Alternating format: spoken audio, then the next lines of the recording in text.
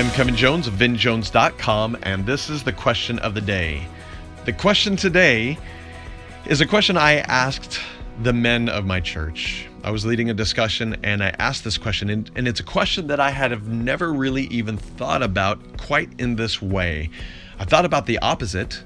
So for example, we can talk about what things do I do that I shouldn't do, or what desires do I have that I shouldn't have.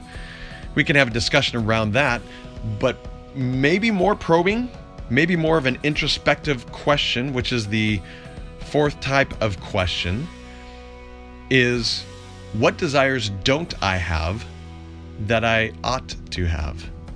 Maybe you're at work and you're so focused on working, making a profit and making sure that things are running smoothly that you're not thinking about the people around you, and you don't care to because you just want them to do their job.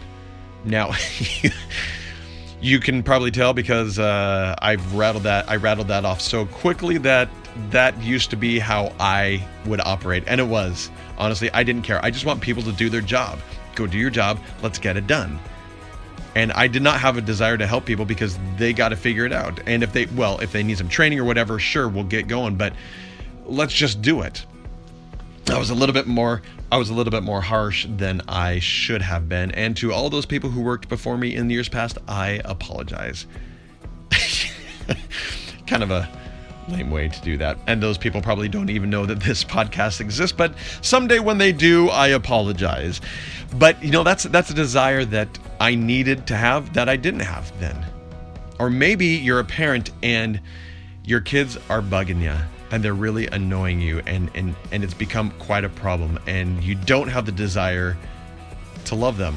Honestly, I've heard that before and I've seen that before, and many people, you may even be in that situation where you just can't take it anymore, and maybe you need the desire to just love them no matter what.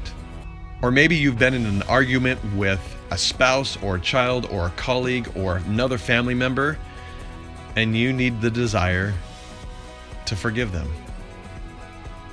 What desire don't you have that you ought to have? Figure out what that is, and then turn around and work on that desire. Some of these desires you just have to do.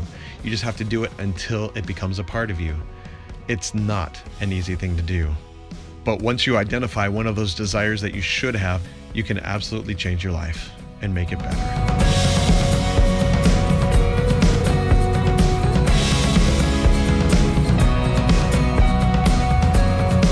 Your success is directly influenced by the quality of the questions you ask. Go to VinJones.com to learn the 5 types of questions that, if you can master, can create action and change.